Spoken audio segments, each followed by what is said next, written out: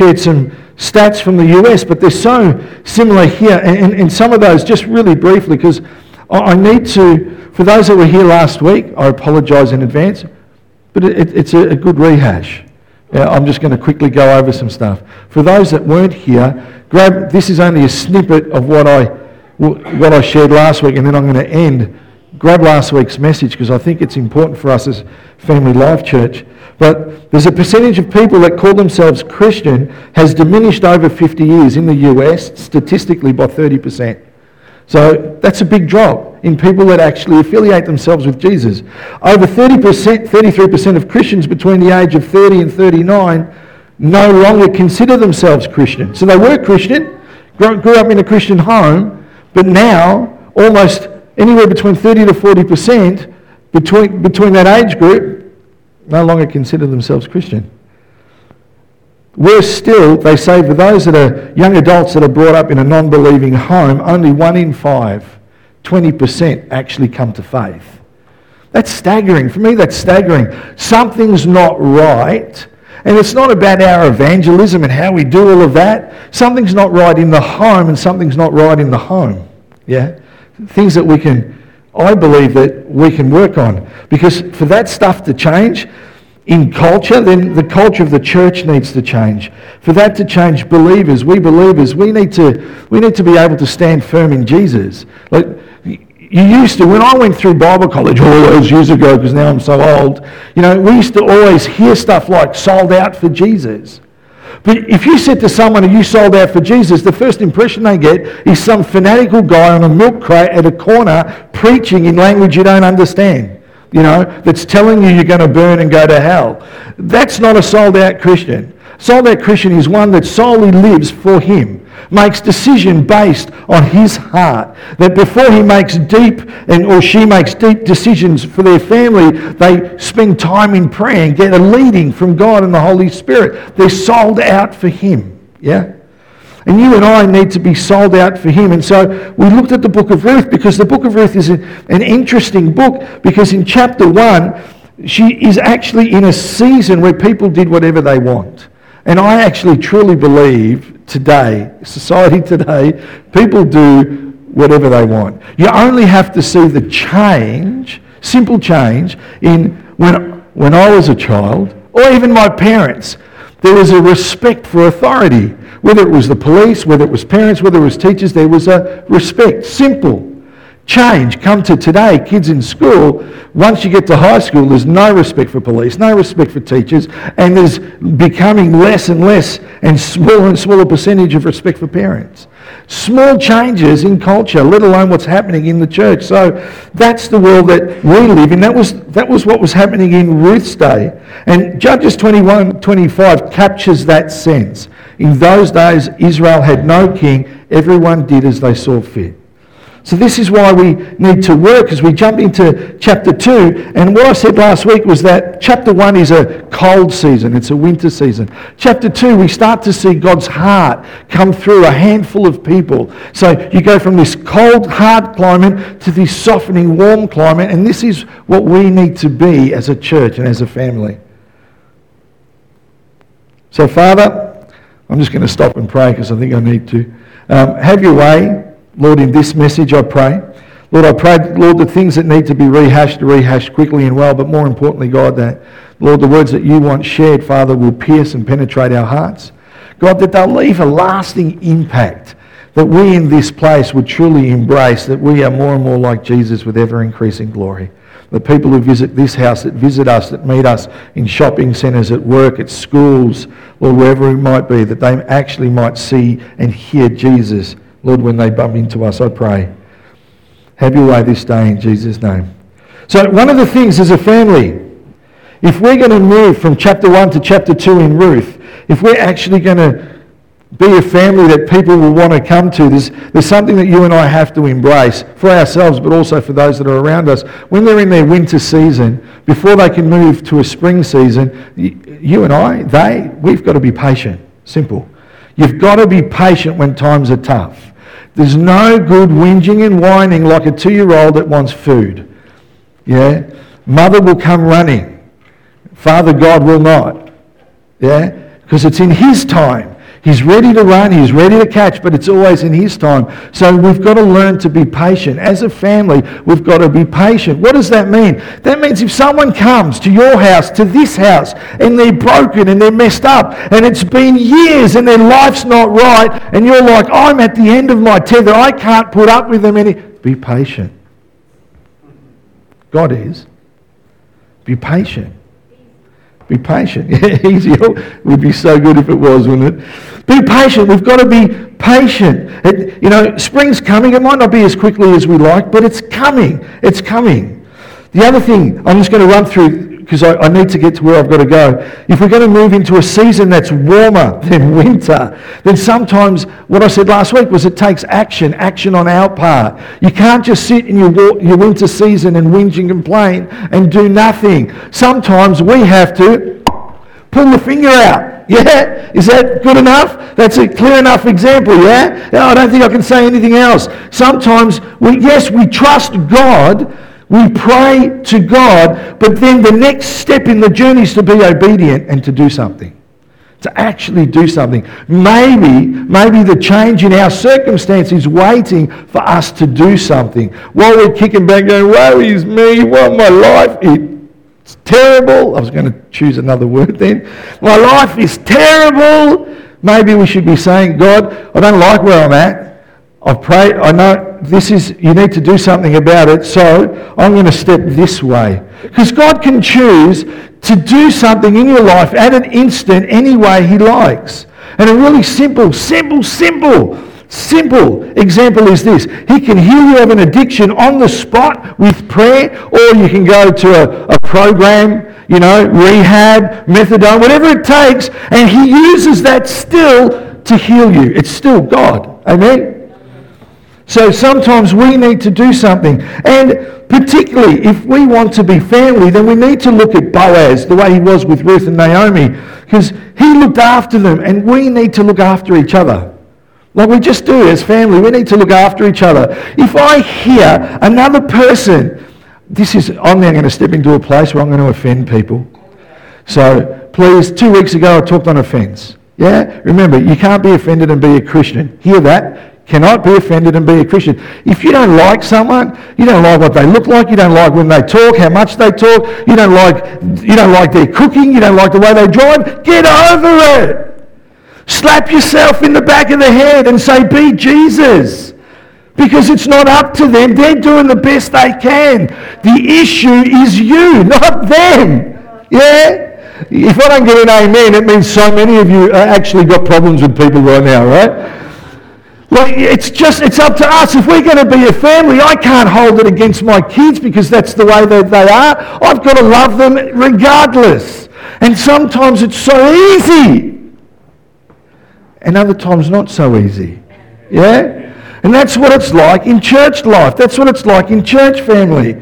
We have to look after each other. That's why in God's law, God in the Old Testament protected the poor. And I love that because we've got to live this out as Family Life Church. 1 John 3:17-18, this is talking about possessions, but it's about everything. If anyone has material possessions and it sees a brother or sister in need but has no pity on them, how can the love of God be in that person?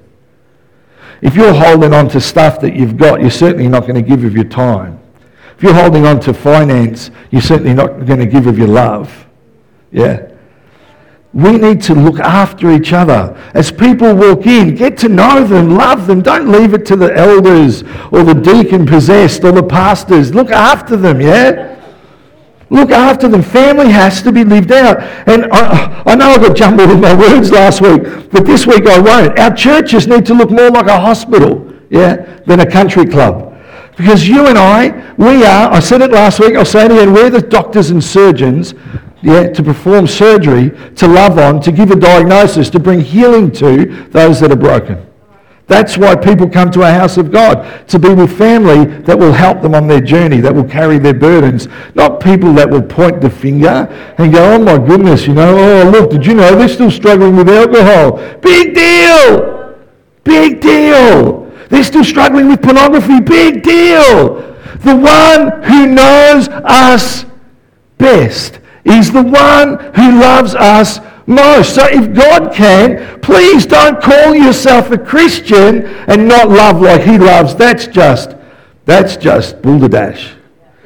Well, I couldn't go the other word, Ross. I wanted to. For those at home, I'm being really PG today. Right?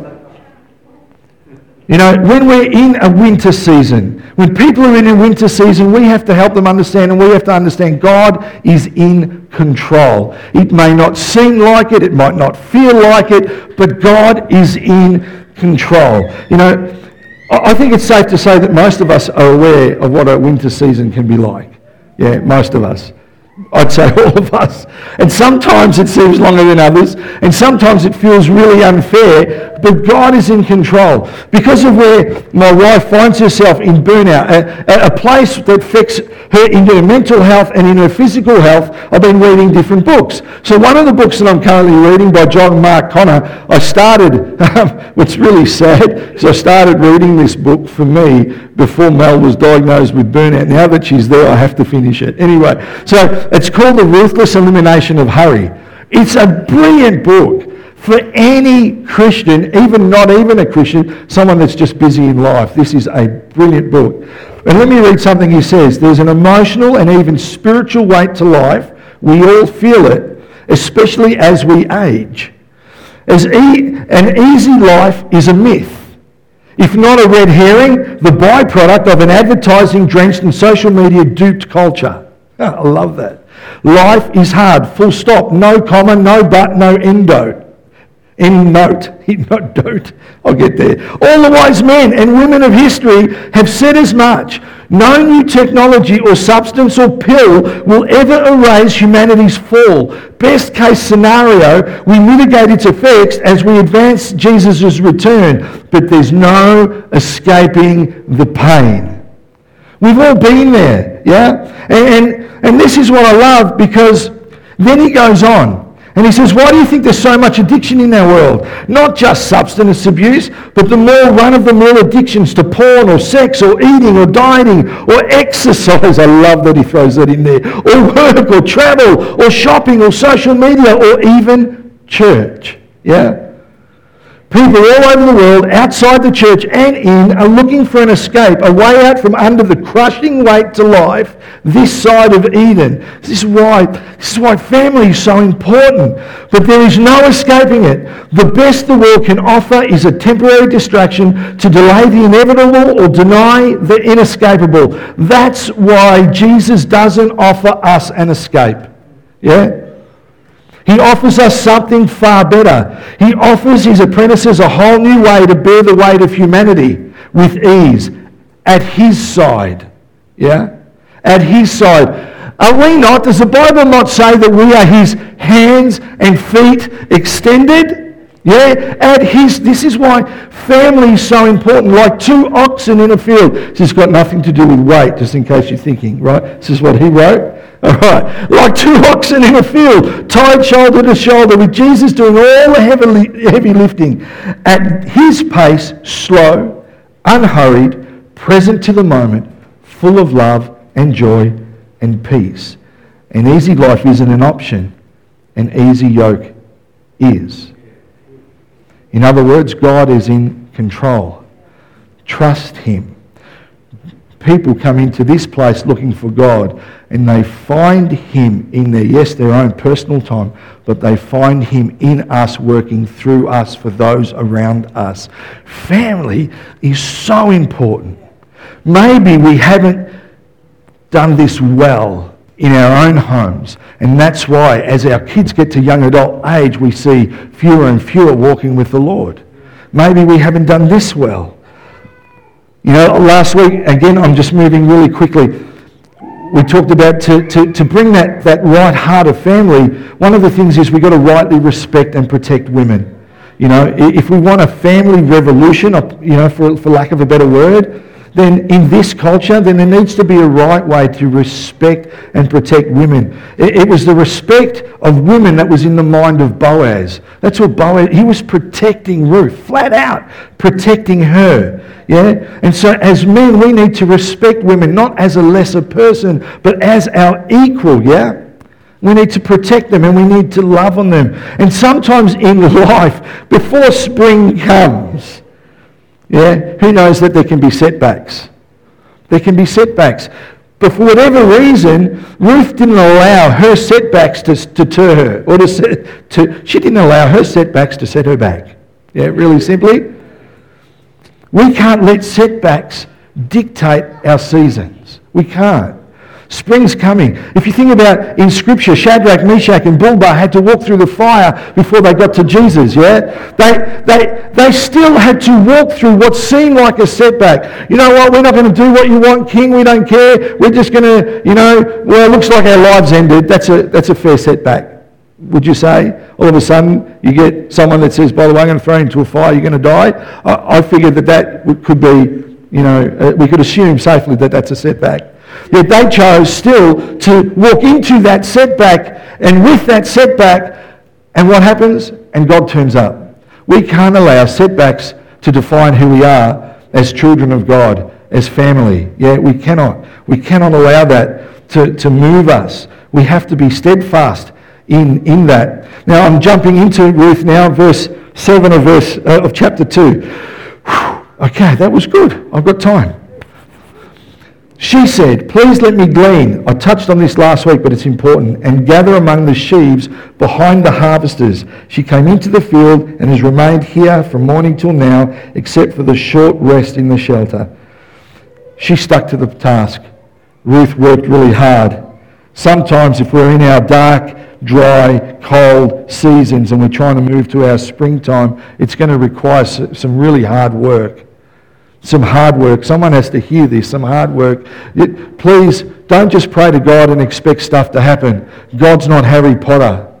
Doesn't wave his wand and go, ding, it's there. He doesn't do that. Can he? Absolutely. Do we see him do some freaky stuff sometimes that's exactly like that? Absolutely.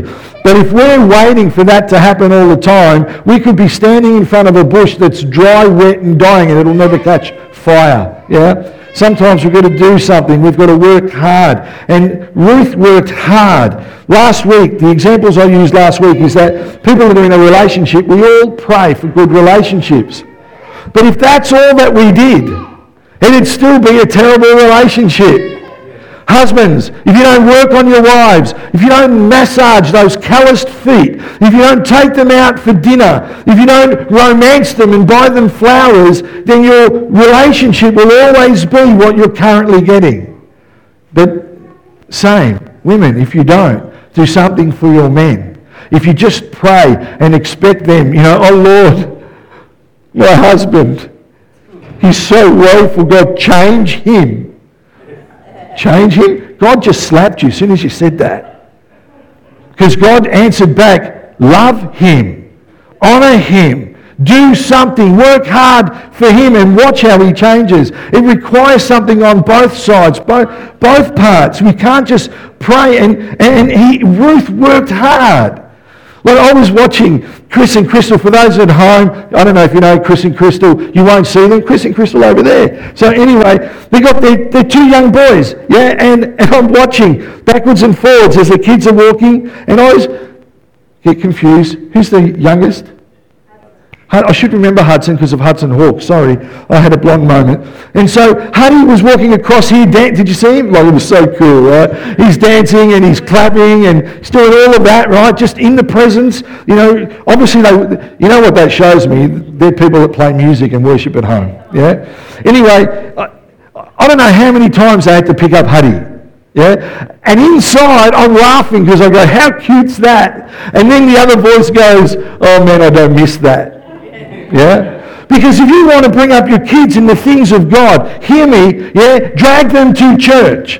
Don't allow them to dictate your timetable. I can't bring them to church because they sleep. Oh, seriously? That's ridiculous. You know what? Drag them into the house of God and see what the Holy Spirit does. And maybe I'm preaching like a preacher from 100 years ago, but in his house is much better than his bedtime at home. Maybe, just maybe. Anyway, I'm looking and thinking, what? That is hard work. But they're doing the right for me. Again, this is not criticism, it's commentary. You can't hold offence because I said 2 weeks ago, can't be a Christian to be offended. So, for me, they're doing the right thing by bringing their kids to church, but it's hard work. You can't just pray, oh God, when I go to church this morning, please, can you make sure that my kids sit still like statues? That's right, you heard snorts and laughter because everyone's thinking, oh yeah, as if that's going to happen. And then every once in a while, you get that family that comes, and that's exactly what their kids do. And you want to send them to a church down the road. No, you don't. Because you're thinking, my kids were never like that. And then they'll tell you about their wonderful parenting process that's made their children perfect. Yeah, as if you've done something wrong with your own kids. So then you're almost erring on the side of the fence, yeah? Regardless of where you're in there, don't get offended and know that everyone puts in hard work with their kids. You can't just pray and expect it to happen. Yeah? You can't expect relationships to happen. You can't just pray that you'll get promoted at work and yet be lazy. Sometimes it requires hard work. Family requires hard work. When one partner's sick, who's going to pick up the slack? Yeah? I'm finding that more and more now, like flipping heck. You know, I've got to cook more than once a year. Like, what's going on? Like, that's why I'm losing weight. I'm wasting away with all the cooking I'm doing. Don't know what people are laughing. I really hope it's in support. It's hard work. You know, verse 8 reads, so Boaz said to Ruth, my daughter, listen to me. Don't go and glean in another field. Don't go away from here. Stay here with the women who work for me. Watch the field where the men are harvesting and follow along after the women. I've told the men not to lay a hand on you, and whenever you are thirsty, go and get a drink from the water jars the men have filled. I like Boaz. I actually love his thoughtfulness. But what I love is he says, go and get a drink from the jars the men have filled.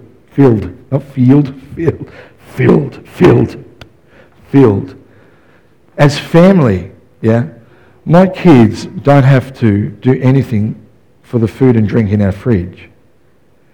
As they get older, I wish they would. But, for the moment, yeah, come and get a drink from the jars that your parents have filled. Come and get something to eat from the plates and bowls and pots that your parents have filled. Come and sleep in a bed from the house that your parents are paying for. I'm drawing a picture here. Someone comes into the house. There should never be jealousy because the house decides, come and get a drink, come and get a meal. Let the church give that to you. Let this person help you with that. Come into the house and experience the favour of God. Yeah? Ruth experienced the favour of God. In our homes, our children experience the favour of God. If you're from a European home, you could be 50 and still experiencing the favour of God in your homes. But the point is that we should be loving on people with what we have. Yeah? I love the fact that he said, don't go anywhere else, stay here and we will look after you. Kids, don't go anywhere else until you're 18 or 19 or 20, or we'll talk about it. But for now, stay here and you'll be blessed. Stay here and you'll be blessed. That is such a picture of God pouring out his favour on his children. And so when people come in here broken, distraught, looking for God, what does God want to do? He wants to pour out his favour on them, doesn't he? It's what we do for our kids in our houses. It's what we need to do for our family in this house. That's how God's family, that's what we should look like. You know, Acts chapter 4, verse 32 to 35 reads this. All the believers were one in heart and mind. No one claimed that any of their possessions was their own, but they shared everything they had. With great power comes great responsibility. Oh, that's a movie, sorry. With great power, the apostles continued to testify the resurrection of the Lord Jesus. And God's grace was so powerfully at work in them all that there were no needy persons among them. For from time to time, those who owned land or houses sold them, brought the money from the sales and put it at the apostles' feet, and it was distributed to anyone who had need. I want to say this. This is not about creating a hippie commune, right? I'm not into that. Don't want to see long hair. Don't want to see bright flowing dresses. And I really don't want to ever hear tambourines in this church ever. Anyway, right? So I'm sure we've got it in our constitution. No tambourines or cymbals. No, that's why it's locked in there. The point is, it says here, for me, no one claimed. I know later some of them sold what they had and brought it to be distributed, yeah? And I know people, and I love stirring the pot. I'm having a lovely debate on social media at the moment because I've got Christian brothers who think that being wealthy is opposite of God's heart. And I think that being wealthy is harder for you to walk with the Lord, but there's just as much blessing in that place, because if it's not for the wealthy, we wouldn't have hospitals, schools, missionaries being supported all over the world. There's 1,000 things. I could go on and on and on and on. But and often when you speak to those people who are wealthy, that have, I'm going to say, been blessed. It's not to say that we're not blessed when we're not wealthy, but there's been favour on their business, on their work. I've seen them. I know people personally who've sold homes and cars and houses and given it away for the work of the kingdom. I've seen that. People do that. But at the beginning of this, when it says no one claimed, what for me, the way that I interpret it is this. They had possessions. Some of them owned their homes. They had to live somewhere, had to feed their own kids. Yeah, but they never claimed it as their own, even though it was theirs. They chose to use what was theirs to bless others. They never said, this is mine. Yeah, kids. Oh, no, this is mine. When you get a kid's toy, they took my toy. Slap. Right, those moments? No, you don't slap the child. It's when you slap the toy out of their hand because they've got to learn to share. Anyway. Some people go to funny places. They didn't claim it as theirs. It was theirs. It was totally and entitled to them, and they paid for it. It was theirs. But they chose not to make it theirs, and they chose to share it for those that were in need. That's what family looks like. Yes, it's my house. Of course it's my house, mine and Melanie's house, but my boys can come and go anytime they like. They don't need to ask permission. I don't claim it as, well, occasionally I do if we're having an argument, but outside of that, yeah, they can come and go as they like. People in this house, we've got to learn that people will come, and if we've got something, yes, it's yours, and you don't have to sell it up and give it all away, but don't claim it as yours, because sometimes maybe God's going to just prick you in the heart to say, hey, use some of that. Give some of that. And if you're holding it so tight, you'll never receive the blessing that God's trying to put into your other hand when you give it away. Yeah? This is what family looks like. They were glad to use what was theirs for those in need. And in this family, this is what our kids and their kids, our kids, this is what they need to see. Our kids need to see that we're not driven by material possessions. Nothing wrong with having a material possessions. I'd love to have I would love to have a second house and a third house, and maybe one day, if I actually get some proper, financial coaching, maybe I will. Who knows? I know there are people in this place that do, and good on them. Good on them, because it positions them to be able to be a blessing when the time comes and when God calls. That's how it works. Man, I don't know why there are some churches that are so afraid when people are wealthy, and they preach that scripture. It's easier for a camel to go through the eye of the needle. Well, actually, in Africa, it was an elephant to go through an eye of the needle. And Jesus didn't say it was impossible. The picture, you would assume it was impossible, but the whole idea of that picture is to say we can't do it on our own merits. Man, anyway, context. Verse 10. At this, she bowed down with her face to the ground. She asked him, why have I found such favour in your eyes that you notice me a foreigner? You know what? All of today is about this one line. Family, you noticed me. You've got to hear this. You noticed me. You noticed me. You noticed me when I was broken. You noticed me when I had my addiction. You noticed me when my relationship was falling apart. You noticed me in my mental health issues. You noticed me when I was unwell. You noticed me when I was far away from the Lord. You noticed me. Me. That's what it's saying. You noticed me. You didn't see what was outside. You saw what was inside. You noticed me. When someone chooses to have their 20 cent worth nothing opinion about your kids, right? Like, I know there are parents here that have experienced this. Your child, he's so naughty. Really? I don't see that. And they're thinking, you must be blind. It's like, no. You see what he does on the outside. You haven't seen him or her. You haven't seen them. You're just looking at what's going on the outside. And here, this scripture, why have I found such favour in your eyes that you noticed me? Man, if church could get that, you noticed me. My friends wouldn't have had a story that said we haven't been to church for a couple of years. If their church, the churches that they visited would only have noticed them, noticed what they needed, where they were at. I so love that. You noticed me. In all of my confusion, you noticed me. The one who knows me best is the one who loves me most. Isn't that family?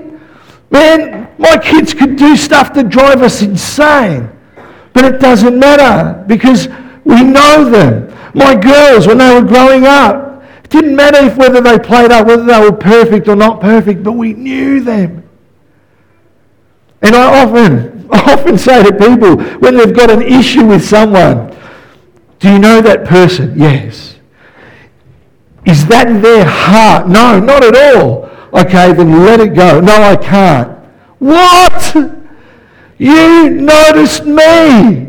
If you know the person, then you can never be offended. It doesn't matter who they are, what they wear, what size they are. It doesn't matter if they filled into a children's coffin or an adult coffin because the height, it matters not. It doesn't matter if they've got grey hair, red hair, no hair. Sorry, John. It matters not because we notice them. We notice them. How good is it when you're noticed? How good is it when you're noticed? It could be the worst season of your life. It could be such a winter, so dark. You could be mourning and grieving and someone notices you. Someone notices something about you. You know, something about your partner. You know, simple things. You did your hair. You vacuumed. You just notice something. And all of a sudden your day, it just lightens up. Well, yeah, I did. Oh, I like how you look today. I just put on shoes instead of runners. No, you look lovely.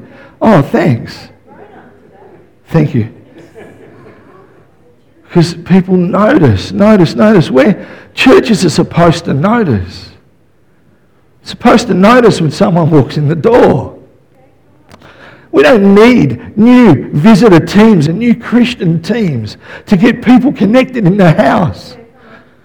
What a terrible way to run a family. Then I would have to say to Sam, hey Sam, when the girls start to get married, I need you to connect with their husbands so that we can get to know them. Make sure you take them out for dinner and then let me know what they're like so that I know them too. Imagine if we did that as a family, in a home. How ridiculous. Yet we do it in a church. Hey, you're really good at greeting people, so we're going to make sure whenever anyone's new, you make sure you say hello, and then I want you to at least call them in the first week and do coffee in the second week, because then I know we'll get them established in the house. Do you know what? Shame on us that we haven't noticed people, that we haven't noticed them. Boaz noticed Ruth, noticed her. Man, I love that. He noticed her. There are people in this house that, you know what, you're noticed. You're seen. There are people that some of you may not even know that I notice go out of their way to make a phone call.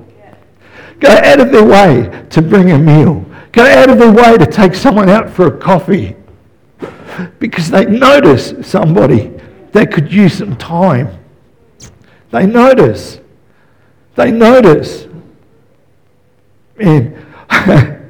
Roz, I've noticed you have been so loving with my wife.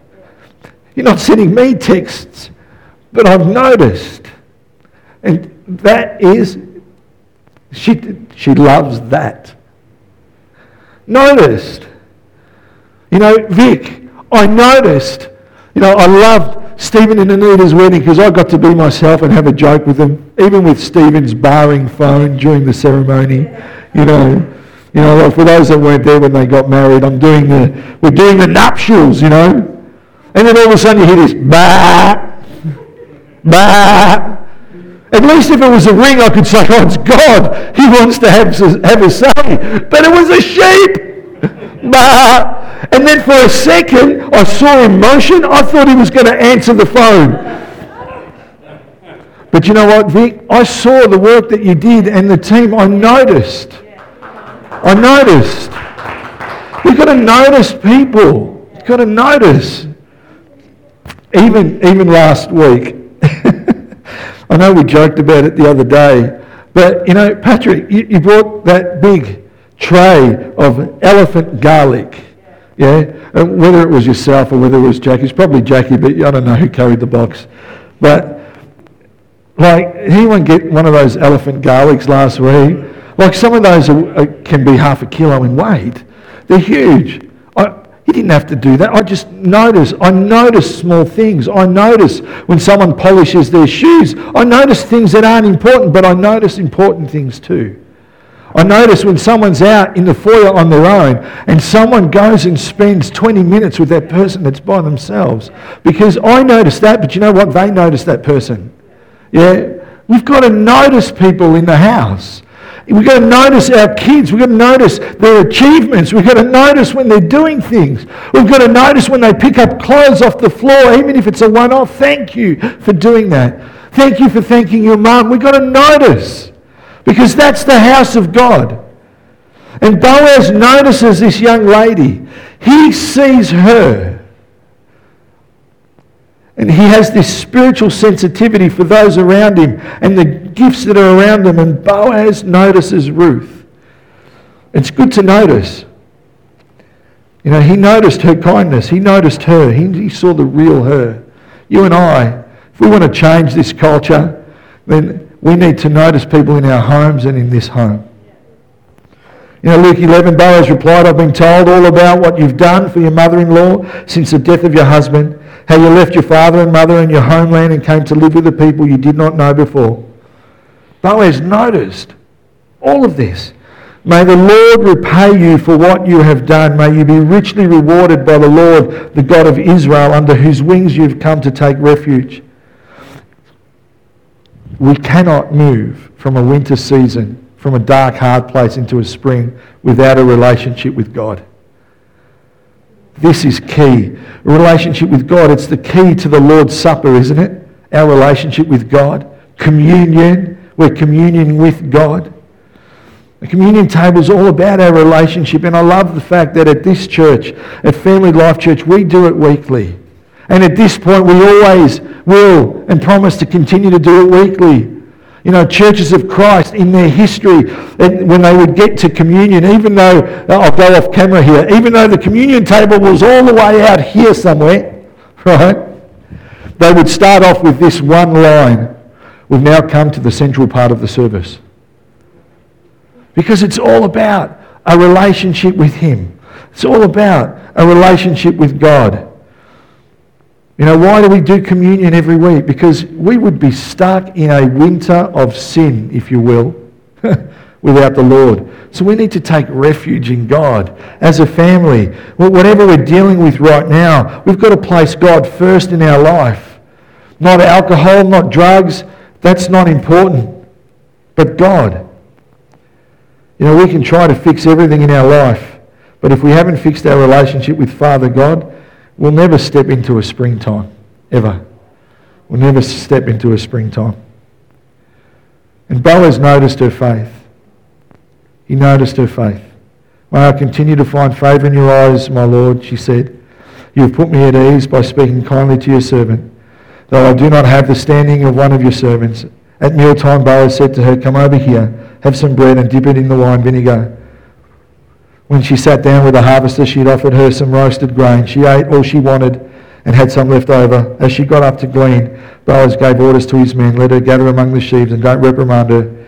Even pull out some stalks for her from the bundles and leave them for her to pick up and don't rebuke her.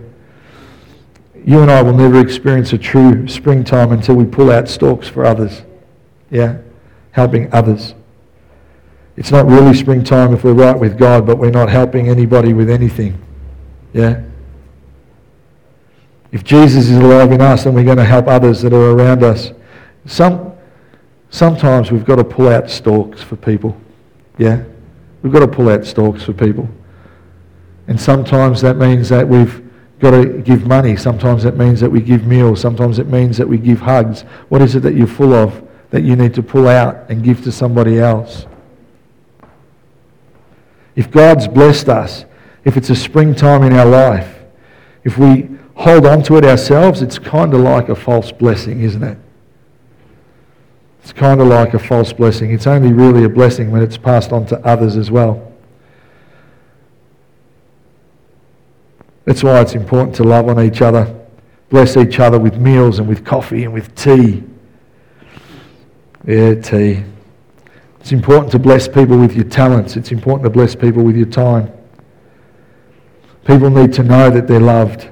They need to know that they belong, and it starts from us. That's what family's all about. And so I want to finish with this. Verse 20 reads, "The Lord bless him. Naomi said to her daughter-in-law, he has not stopped showing his kindness to the living and the dead," she added. "The man is our close relative. He's one of our guardian redeemers." This is the first of 9 mentions in the book of Ruth to the word redeemer. It's clearly a very important thing for us to understand, because blessed is the redeemer. And spring came from Ruth, for Ruth, when the redeemer took notice and the redeemer sacrificed. Boaz sacrificed. He was their redeemer. And you and I, we are often the redeemers for people that are around us. We're the ones that are there for them. We're the ones that are looking after them. We're the ones that are caring for them, just like at the moment people are caring for Peter. Yeah, while they're taking care of something at the moment. We're the ones that step into that place and space. We're the ones that do that. We're the kinsmen, the redeemers. We're the guardian redeemers. You and I are those people. Blessed is the redeemer. And the reality is that the redeemer is Jesus.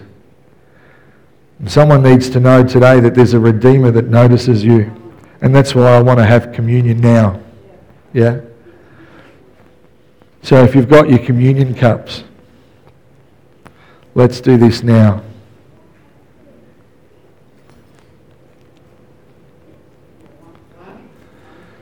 Jesus is our Redeemer. He's the one that stands in the gap for us. He's the one that has sacrificed for us. He's the one that paid a huge price for us. He was the one that was willing to forego things in order for us to be brought back into family. And more so, he was the one that noticed us. And in this example, it was Boaz the Redeemer that married Ruth. And you and I are now a part of the bride of Christ, aren't we? And so we're going to have communion together. So if you've got your communion cups, while you're taking that, just pray for the situation at hand at the moment as they're organising that. But know that there's a Redeemer that notices you and that loves you. Amen. So Father, we take this communion in memory of you. We thank you, God, for your goodness. We thank you for your kindness. And more so, God, we want to be a family that represents all of who you are. And even now, as family care for family, we pray, God, that you would come alongside us and help us to be a people, Father, that, Lord, I know you're proud of us. The one who knows us best is the one who loves us most. So we have this communion today, Father, to acknowledge the fact that you are our kinsman and redeemer, and that you will take us from our winters into our springs in Jesus' name. Let's have communion together. Amen.